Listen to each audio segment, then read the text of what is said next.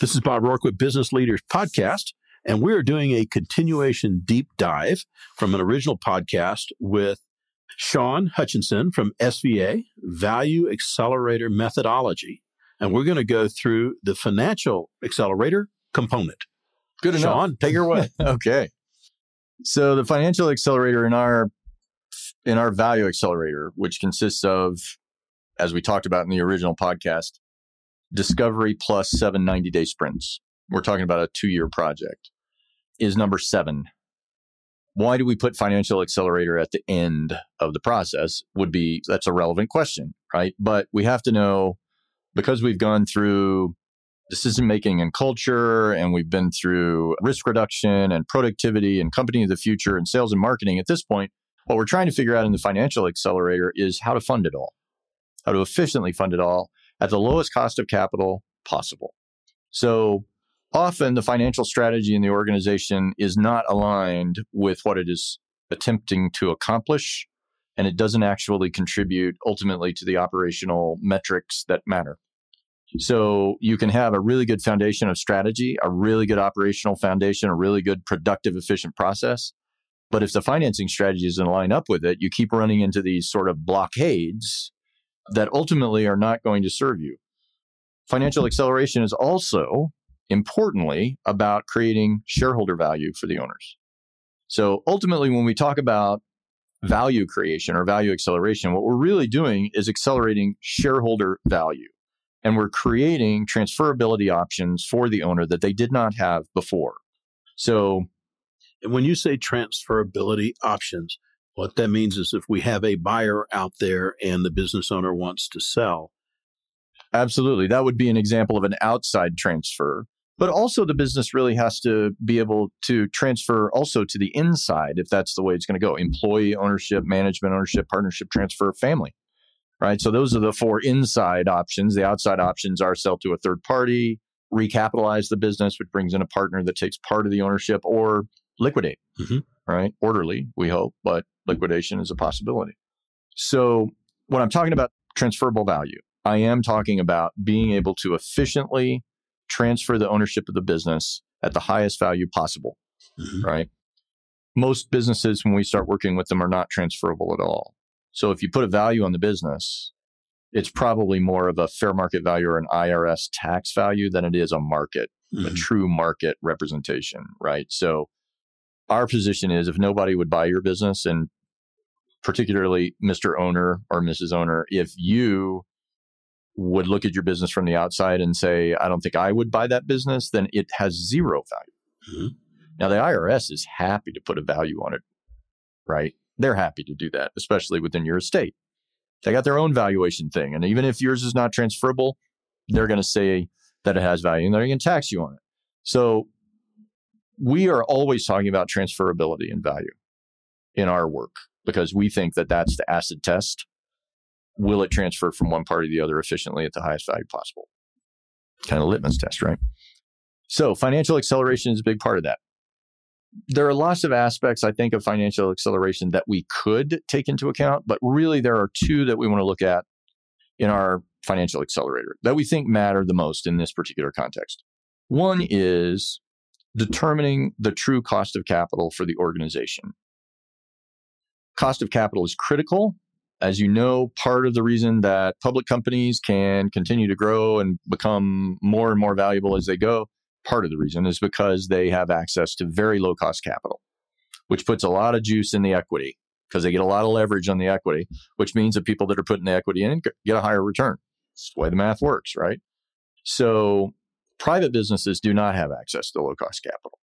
Many private businesses really aren't totally bankable. They might be able to get a line of credit. They might be able to get an equipment loan of some sort, like an asset-backed loan. But it's hard to get the amount of financing that they need to really reach their goals. When you go through this process with the business owner and you've gone through all the steps and you've gone through the financial accelerator portion, when that owner talks to a lending institution, does that change the behavior of the lending institution? Absolutely. And there are a couple of pieces of that. One, we have a better story to tell. That's important. So the relationship between the owner and their bank, honestly, has got to be healthy And the trust in that relationship will be based partly on, in most cases, how trustworthy the owner is, to some degree, whether they can financially guarantee the debt. But it's also about the story. Good bankers, and there aren't that many of them, unfortunately. The old style of banking was to actually get to know your customer. The bank gave you time to do it. You had a smaller portfolio of customers. You really went out, you learned their story, and your goal as a banker was to help the owner get from where they were to where they wanted to be. And that was the role of the bank. Now, not so much. Commercial bankers are loaded up with 200 customers. They probably have time to check in for 10 minutes, twice a year. And there's all kinds of other pressures on them to develop new business rather than deal with the existing customers. So the system has changed so much that the relationship between businesses and their bankers or owners and their banker has, I think, deteriorated, which is a problem. Because we always tell our clients that in order to lower the cost of capital, you actually have to get lower cost capital. And that means your banker is your best friend. Because the cost of equity is always higher, including, by the way, the money that the owner, because they don't want to use bank debt, maybe because they're resistant to it. And a lot of owners are. They don't want a whole lot of debt on their balance sheet. But then they turn around and kind of loan themselves their own money on an after-tax basis in many cases. And then the expectation of the return has got to be, 12, 15%. When I ask owners, what do they want to get back for their money, for their investment, because they're in private business and it is high risk in many cases, they'll tell me 15% seems like a good number. That would be kind of my minimum.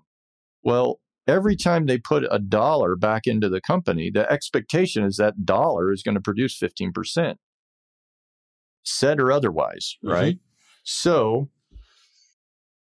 then the business has to generate 15% return on that dollar. Plus, it has to generate additional cash to grow. So there really isn't any leverage in that financial strategy, except the owner takes more risk by putting their own dollar back in. It's been devalued by tax already, tax and inflation. So they're putting it back into the company. And in my view, they would be better off creating a financial environment that the bank can say, we can get behind that story and we're going to do it at 3.5%. Mm-hmm. Now the company has significant liquidity. Yeah, the balance sheet's going to look different. Yeah, there's going to be a payment that's going to be made, right, off the income statement. Yes, those things are going to be there. But from a capital structuring standpoint, from a financial management standpoint, the company that uses debt judiciously and at the right cost is long-term going to be a much better company. Most private businesses, I think, are under-leveraged. I think they're just under-leveraged. I don't see very many that are over-leveraged. Honestly, I've seen a few in my career that just borrowed way too much money. And maybe the more serious cases were not just borrowed too much money, but borrowed it for the wrong reasons. So now they're in kind of, double trouble. But businesses who use debt for the right reasons, with the right goals in mind, and establish financial systems that can track the value of that investment over time, which we would call, in a very technical term, economic value analysis, which folks that are in our industry or in the financial industry are going to understand right off. But, to put it in simple terms, what are the activities within your company that are creating economic value and which ones don't? That's what it comes down to. And economic value is very simply, did it produce a return in excess of the cost of capital? Got to make the spread. Got to make the spread. Yeah. Exactly. So I think everybody kind of instinctively understands when you lay out that case, yeah, I need cheaper capital in my company. That begs a question.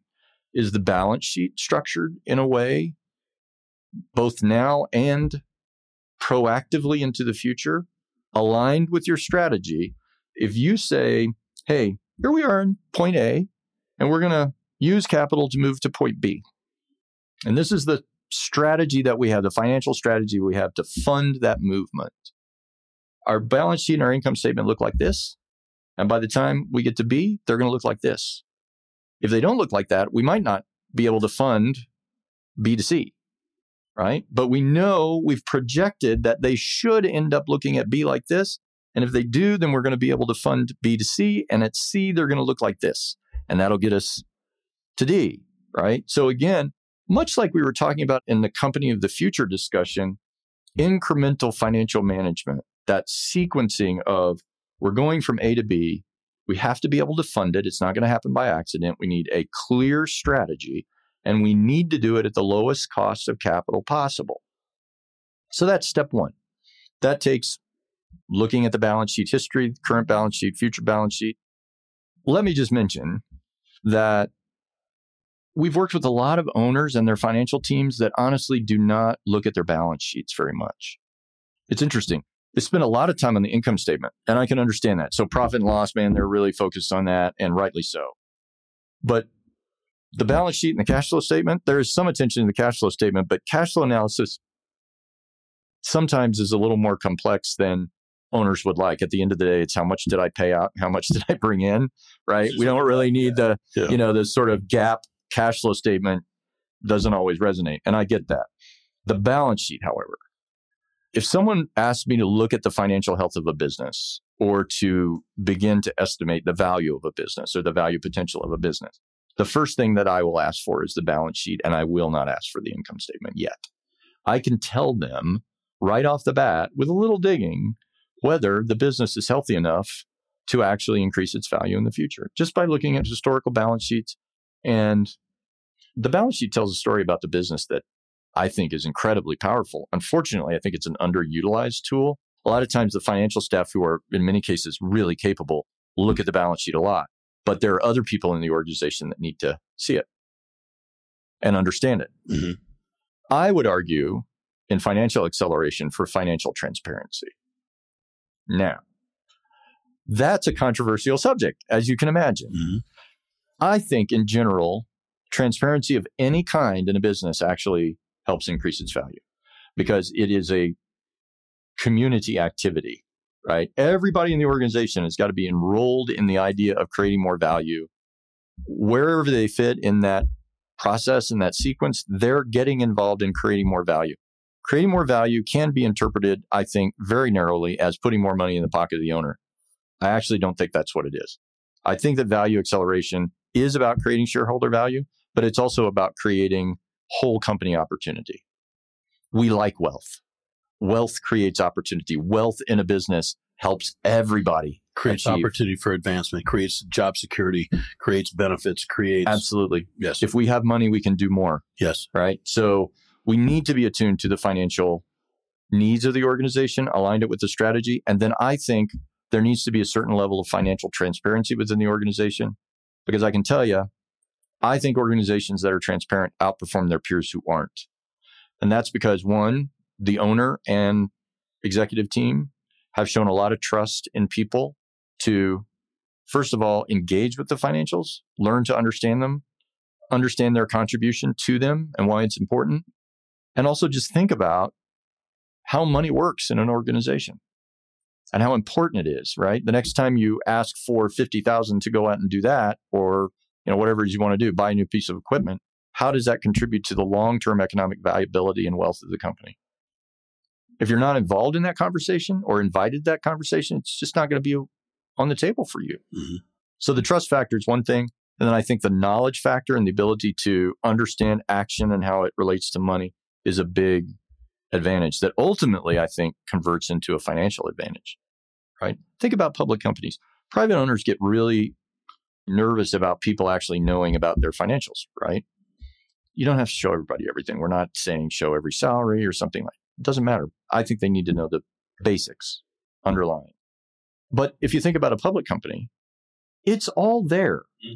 Every employee working in a public company, everything. They can go read the 10Q, read the K, whatever they want is there. And yet the companies don't fall apart. They don't fall apart. I actually think that they're probably better off with that level of transparency because people have access to the information that they may need in order to do a better job, to understand where their place might be.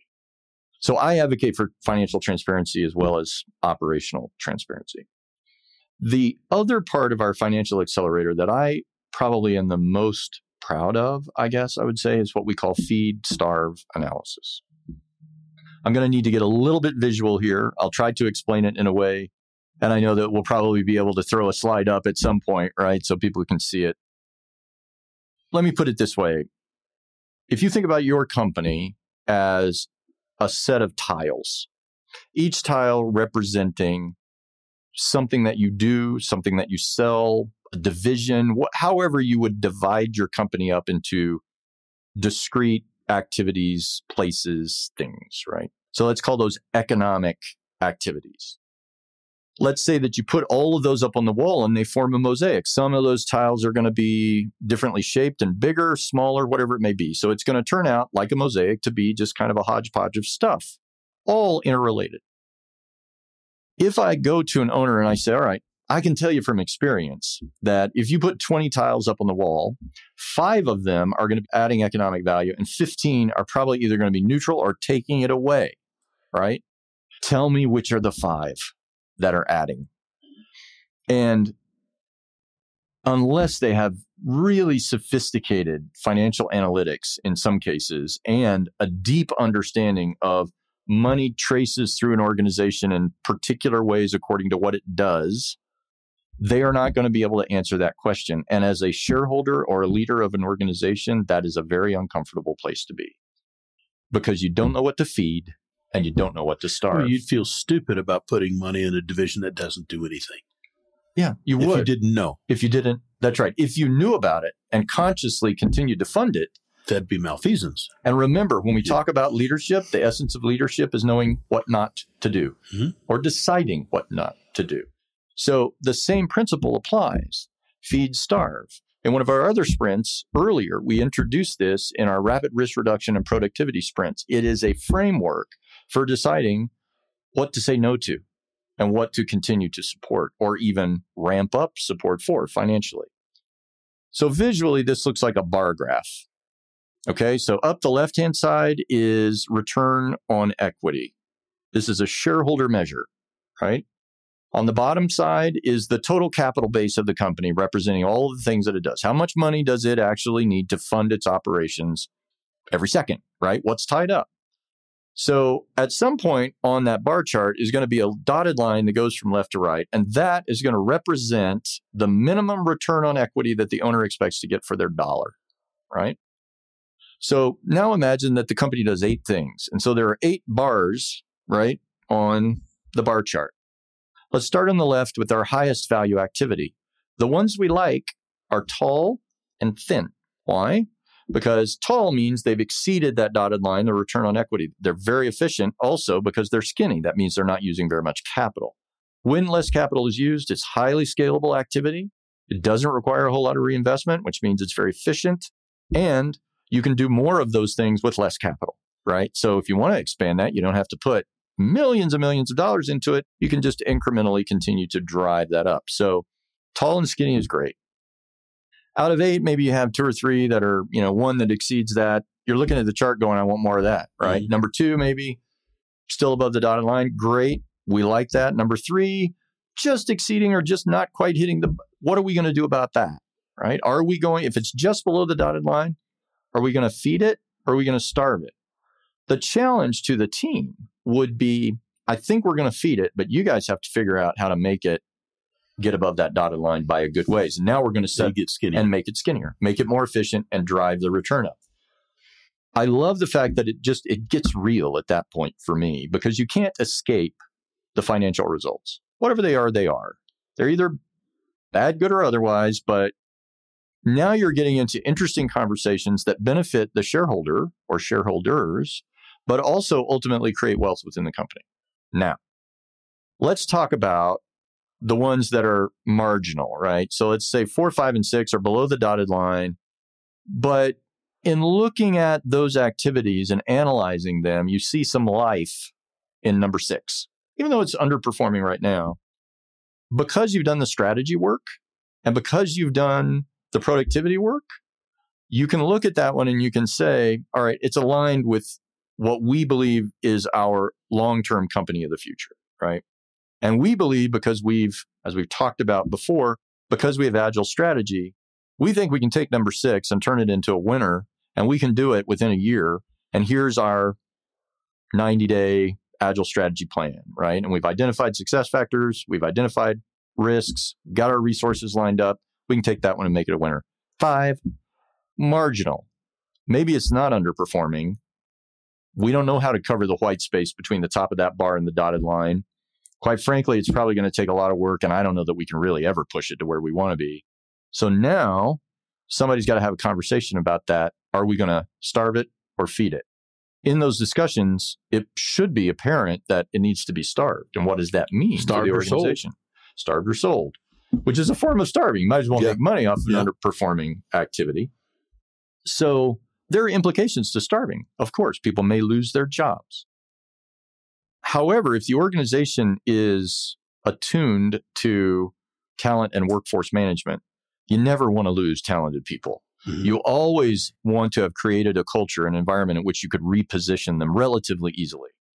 So what you want to do is shut down that activity and move the capital that it was consuming over into the higher return activities. So move the people there too. And move the people there, right? Because you're going to need the people there, most likely. Or you say, we're going to shut that down, but we've got a new idea, right? We're going to go buy a company, and then we're going to take that company, and we're going to blow the lid off, and we're going to need some good people in order to do that. So what that's creating is a more efficient capital base. It's allowing you to invest your money where it's most effective for the shareholders. Now, if you got a really short, fat one, right? So these are interesting. Here's the story that I see a lot. The short, fat, sort of grotesque underperformers just seem to be a majority of the time the thing that the owner considers to be the heart and soul of the company. Sacred cow. The sacred cow, or it's the reason the company was started. Yeah, it's what my daddy did. That's right. Yeah. And it's just a value sucker. Mm-hmm. It's killing value in the company. Because no matter how many high return activities you get, if you got this sucker over here that's just sucking the life out of the company, but it's also creating negative conversations and negative culture. Because everybody knows it's a loser. Nobody wants to be associated with it. And the leadership perception in the organization is being negatively impacted because everybody's looking at that and looking at the owner or the CEO and saying, why are we still doing that? I don't understand why that's even a part of this conversation. And so leadership looks like they're failing the test of the essence is knowing what not to do.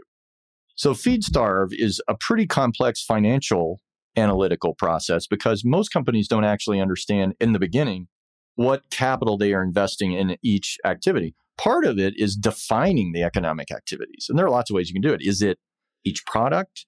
Is it a division? Is it a market? Is it a set of customers? Whatever that might look like, trying to understand the current situation is really about understanding where the company is moving in the future, because it doesn't really matter how you analyze that as long as it's aligned with and applicable to where you're headed in the future. That's really what you want, right? Alignment between those two things.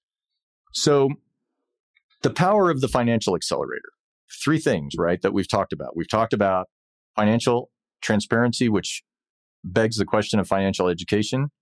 I don't think you should ever give information to anybody who doesn't understand it or seek to understand it. So you need to work both of those things if transparency is going to work. Then we've got lowering the cost of capital, which is really about understanding balance sheet, income statement, cash flow together, but also aligning that restructuring of the balance sheet with incremental steps along the way towards your company in the future so that it supports the strategy. And then the third thing is stop funding the things that are ripping economic value away from the shareholders. One of the realizations that comes out of that exercise is that you can have a profitable division that is producing negative returns. Again, another example of counterintuitive financial or value management. So it helps if a division is or an activity is a profit-making activity. But if it's taking a lot of capital and barely producing profit or even a handsome profit, the relationship between the capital base and the profit is what either hits the dotted line or doesn't, right? So you got to reduce the capital exposure. Now, remember, I said it was return on equity. I didn't say it was return on investment. I said it was return on equity. That's that dotted line. So now we're talking about creating a capital base that is both equity and debt. If you've got a skinny, tall bar, right? Smaller amount of capital, bigger return.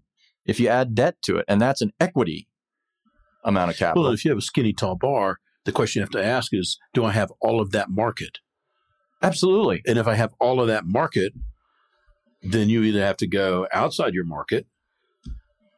That's right. You got to figure something else out. You might be feeding something that's just not going to go any further. Yeah, it's right? So you have to think about that. So we can just run that until it, we continue to maintain that it's creating economic value. We don't want to lose it necessarily, but we don't want to put more into it if it's not going to increase. I think about if 80% of the company is a fat, wide column and 20% is a high performer, and you go do the math of 80% times what the poor performer's doing and 20% times, and you go, it's overwhelming. There's almost nothing the 20% division can do. That's right. Yeah. That's right. And as you add debt to the capital base, which expands the amount of capital that you have at a lower cost, that tall, skinny one gets skinnier. Yeah. Right? Because you've added debt. Now you have less equity at risk, and your return actually will increase. The return on equity will increase. In that particular case, financial acceleration is in part about reducing the financial exposure of the shareholders. For a company owner that has an accountant or CPA firm, that's their business. Would you buy it as it is today? Some owners might say, yeah, I'm in. Some owners, more often than not, I'm sorry to say, in the conversations that I've had, say, no way, because it's not generating a sufficient return, financial return, to justify taking that amount of risk instead of putting my money somewhere else, right? That's another benchmark, right? In that financial return kind of profile, is the business really performing in a way that would attract an investor? And that's when it gets down to marketability and attractiveness. No matter how attractive you think your business is as an owner, the only judgment that really counts is somebody with a checkbook besides you. In thinking about that, we talked before the episode, and you have a methodology, value acceleration. That's right. Let's talk just a couple of minutes on that because, for the listeners, we're going to do a deep dive series on value acceleration following this particular episode. That's right. But let's do a bit of a teaser, for lack of a better term, on what that's about. So we're talking about the pivoting category. The pivoters are the ones that really dive deep into value acceleration. So the Exit Planning Institute, which we talked about, created a value acceleration methodology, which generally breaks down into three parts. One is discover. Second is implement, right? And the third is decide. You're going to keep it or you're going to sell it. One form or another. That's many different conversations. We took that methodology, which we embrace, and we added a lot of value to it. SVA does it completely differently than anybody else that works in this marketplace, as far as I know. I haven't been able to find any other corollary. So value acceleration takes a while. Most people will tell you that it takes at least 3 to 5 years of intensive work to make significant gains. And value tends to increase exponentially. It's not really a linear process. So the curve is going to look like we're starting value acceleration. We're going to get a few gains early in the process, and then we're going to kind of hit an inflection point. Boy, this thing is going to turn up. And there are lots of reasons why it might take that exponential curve, but you can track pretty accurately the data points, the factors that are beginning to add up to a company that can actually go exponential. So we started thinking about what are the things that must be present in order to be successful, but in and of themselves do not guarantee success, but they must be there. It won't happen without them, but it's not guaranteed if they're present.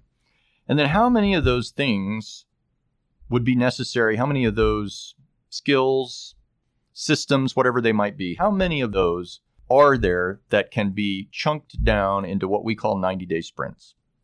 And that's how we designed the program. That was what we call the design constraint. In our view, each one of these pieces of the value accelerator needs to have bookends on it. It needs to start, and then it needs to finish. And we think that 90 days of work makes a big difference if you're working on one thing during that period.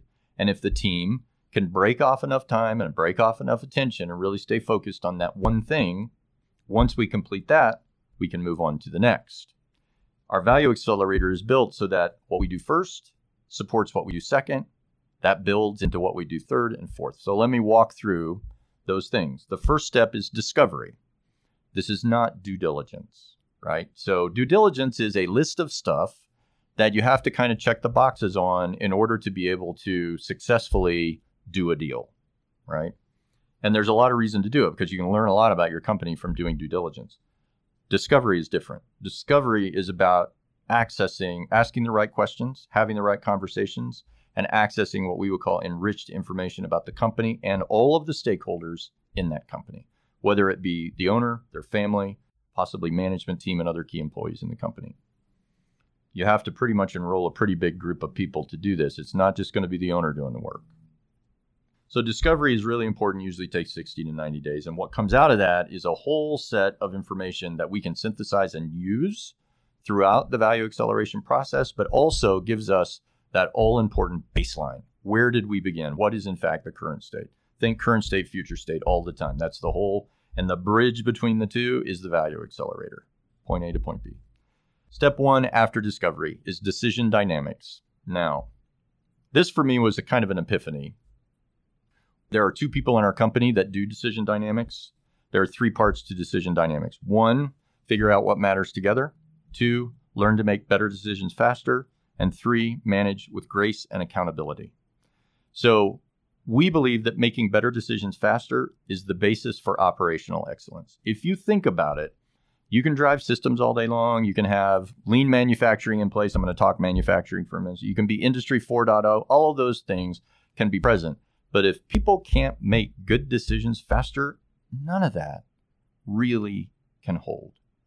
So we felt like for all of the things that we're going to do in value acceleration after this, if people can make better decisions faster and figure out what matters together and then manage that with accountability, we don't have the right framework for making your progress in the future. So step one, decision dynamics. Step two, rapid risk reduction, right? So again, going back to the idea that we need to get as much risk out of the company as we can in order to prepare the foundation for that exponential growth. Otherwise, you're just against the headwinds all the time.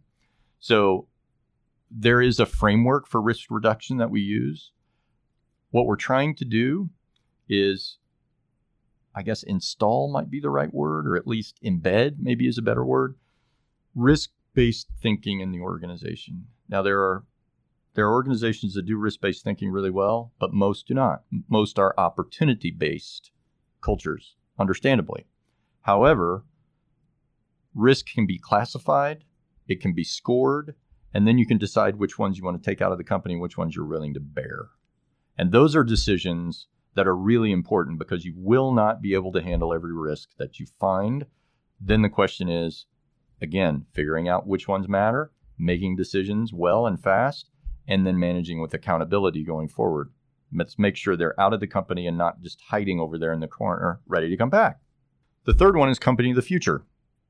It's all about figuring out where we want to go and how we're going to get there. Again, it's a current state, future state exercise. There are tools that we use in that I think are pretty unique. One is called the graphic game plan. The other one is called strategic doing. It's all about agile strategy. Again, without decision dynamics, without risk reduction, you wouldn't be able to do company of the future well.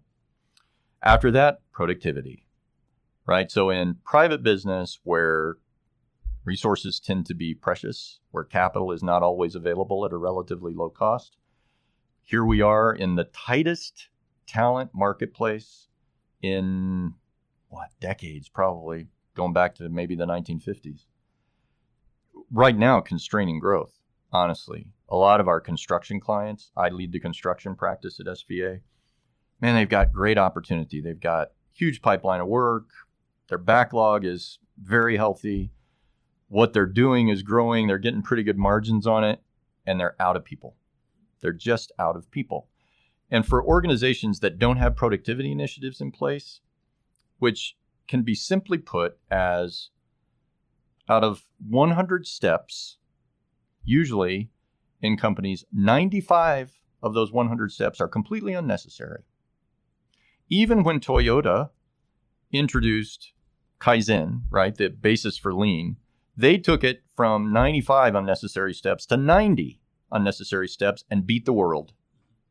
So if you think about your company and all of the processes, if you map them out and you basically just started putting red X's through the ones that, as a matter of fact, they don't add value, right? Which is, did they change form, fit, or function? And is it something that the customer will pay for? If it doesn't fit those criteria, then it's not needed, or it's just running against you. It's just cost. So by eliminating those steps, by doing value-added process mapping, we can actually identify what to take out of the company so that it can run on less, with less people, right? Just a more efficient, productive approach. And we introduced something called the feed starve analysis, which I won't go into now because it's pretty complex, but that's the first place that it shows up in the program, and it's going to show up again in the financial accelerator. In those first 4 sprints, we have now laid the foundation for operational excellence and strategy. We know where we're going. We have a plan for how we're going to get there, and we know what our Pathfinder milestones are along the way, and we become an agile organization that can implement strategy on a short cycle, 90 days at a time. There is no, this is a 3-year plan and all that. No, we can come up with a clear plan, but we're going to do it in 90-day cycles, and then we're going to adjust every 90 days to see where we are. I can't tell you how much that changes a business. It's really remarkable. We use it in our own business, as a matter of fact. Everything that we do in our value acceleration is something that we test in the lab of SVA and use. What a concept. Yeah, I know. Yeah, practice what you preach. After that, sales and marketing. Now we're ready to grow, right? We put in place those things that are necessary for us to begin to make that exponential inflection. Next is sales and marketing. Most companies just don't have a sales process and really don't have a sales team. And one of the big risks that sucks value out of a company is owner reliance. So owner can't go on vacation because the company would fall apart or really suffer, or owner wears 4. If you do an organizational chart, the owner somehow shows up in 6 of those boxes, or they have all the major customer relationships. They know things that the rest of the company probably wouldn't know if it happened to the owner. So documentation, knowledge management. So owner reliance is a lot of stuff. It's a lot of stuff packed into 2 words. And when we see it, we know that there's a whole catalog, a whole inventory of other risks that are going. Once we take the lid off that box, we're going to find a whole lot of stuff that isn't very pretty. So when we go to sales and marketing, one of the things that we're immediately going to look for is how many relationships are vested in the owner. And nobody likes to really talk about it, but you have to take the perspective that bad things happen to good people. And so the question is, do the doors shut if the owner dies or becomes, substantially disabled and can no longer work? Or does it keep going like nothing happened? And what you want, obviously, is the second. In most cases, what you've got is some version of the first. Pretty typical. Succession planning now steps into the picture. Most businesses haven't done much, and there's a lot of work that goes into succession. Marketing is a mystery in most organizations. A lot of organizations think sales and marketing is the same thing. Marketability, the attractiveness of the company, has to do in part with how it manages its conversation with the marketplace, how it positions, right? What it says about itself, what kinds of values it has, and how that's reflected in the way it operates and produces either a service or a product for its customers. So it is a promise. When you're marketing, you're making a promise. The question is, can you keep it? So we improve those things. Next, financial acceleration. The cost of capital for most private businesses is just too high. And to generate a return for a shareholder, mathematically, you must generate a return that is higher than your cost of equity, right? Cost you 10% on equity, you're going to have to do better than 10% to generate a return. The financial systems is not really our concern unless they're really bad. Some companies struggle to put a good, timely financial statement together. That can be fixed. I'm not so worried about that. What I'm worried about is financial strategy. If we have a strategy over here that we have to execute on in order to add value to the business, everybody's clear on that. If the financial strategy isn't aligned with that, if we can't get the cost of capital to a reasonable level, understand what we should be funding in the organization and what we shouldn't, that goes back to that feed starve thing that I talked about. What are we going to feed? What are we going to starve? Then capital just sort of disperses through the organization in very inefficient ways. Without good financial analysis and strategy, it's hard to tell in a company what's working and what's not. That goes to management reporting, benchmarking, scoreboarding, all those kinds of things. So now we're getting into more of the nitty-gritty stuff, right? The last thing we do, which may be counterintuitive, but some people think it ought to be done first, is leadership, accelerating leadership in the organization. If we had tried to do it early in the process to try to get leaders ready, we wouldn't know, 1, whether we were getting the right people ready. 2, they wouldn't have been aligned around anything, right? We just would have been talking leadership in a vacuum. So nobody would have had anything to sort of hang their hat on and say, we as a team, as leaders, are going to do this and not that. The essence of leadership is knowing what not to do. So if you just got people kind of wandering around all over the place, becoming better leaders, but they're not aligned around something compelling and what we would call appreciative, we can go into that at some point. But if you can't attract those people to a vision, and if somehow the vision is either uninteresting or just bad, and it repels the best leaders, you have a problem, right? You have a real problem. So what we want to do is do the Leadership Accelerator last based on all the other work that we've done. So you can see in some value acceleration, it's over the next 90 days, we're going to do 5 business things and 5 personal things. You're definitely going to move the needle. In our value accelerator, it's really much different in terms of what we're doing with each 90-day period. And the sequencing is critical, in my view. At that point, we have a company that's going to look a lot different and operate a lot differently than we did in the beginning. But we, at the end of 2 years, would really like to exit stage left, honestly. Because what we want to build is a company that can exist independent of us. Certainly, that's part of our job. And again, we want to have been working for that period on the things that matter most to building value and creating opportunity for the owner and other people within the company. So that's the Value Accelerator in a nutshell. And so, with that being said, this podcast could go on for days. And so part of the reason we talked about Value Accelerator is, one, to give a broad brush. Yeah. Right? We're going to have additional drill down episodes that are going to deep dive into each component. Mm-hmm. All right. That'll be coming after this. First order of business for the folks that are looking to reach out to you. How do they find you? First of all, through our website is fine. You can certainly, we're active on social media. My email address, What's your website? Our website is www.buildvaluetoday.com. And you're on LinkedIn. On LinkedIn, all of our partners are on LinkedIn. We're all active. Sean Hutchinson, S-E-A-N, Hutchinson with an N. That's right. Not Hutchison, but Hutchinson. Yeah, and there's a P in there for my LinkedIn. So okay. Sean Patrick. Ah. Yeah, I know. A little Irish. Just a little. Just a little. And then for you, there's a couple of ways that you engage. One is where you guys you come in as a team. Mm-hmm. And then you're now developing, I think, a mastermind type approach. Yeah, we have what's called the Transition Readiness Academy. So we can do half-day workshops and full-day workshops for companies. In some cases, we've done it for franchise systems or corporations with, distributor networks or whatever it might be. That's really introduction to some of the concepts that we talked about in the Value Accelerator.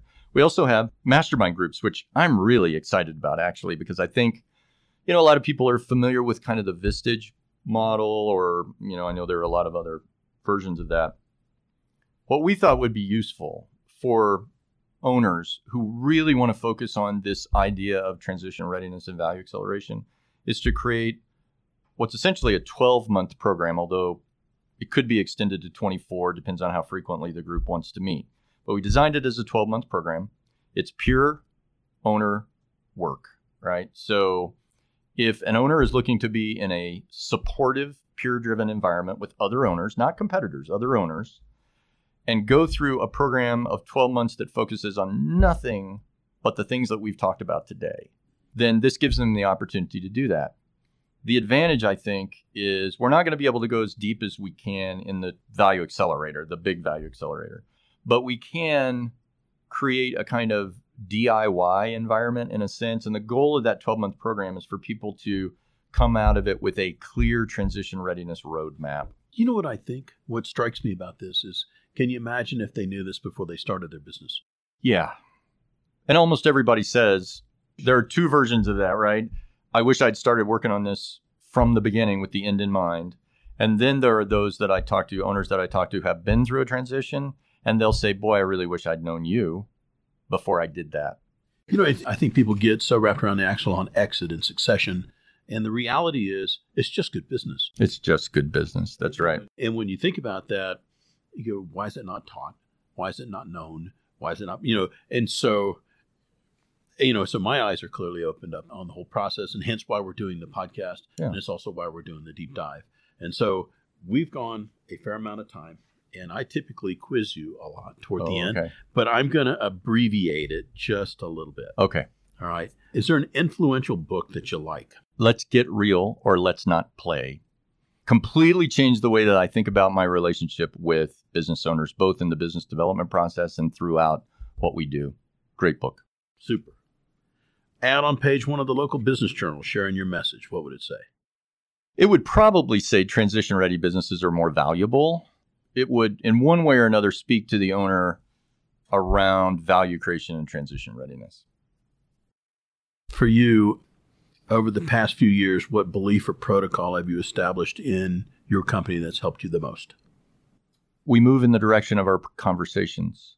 One of the most important things that I've learned in my entire life, it comes out of appreciative inquiry, which is the things that you talk about move you in a direction either toward what you want or away from what you want or need. So we always say we move in the direction of our conversations, and we say it with our clients and we say it with ourselves. Advice to a new CEO that's assuming the role of CEO for the first time. Learn how to work with a board. One of the most important parts of your job will be governance, and you got to understand how boards work. Over the past few years, what would or should you have said no to and why? Out of the hundreds of clients that we've dealt with, I can think of 2 or 3 that we should have said no to, which led us to improve our intake process. It's really important to have a connection with the client. We always say connect before content. And it's really hard. We can't really help a client that can't make a good decision, I guess. And some people just don't want to act. In addition, we've just made some bad choices about who to work with.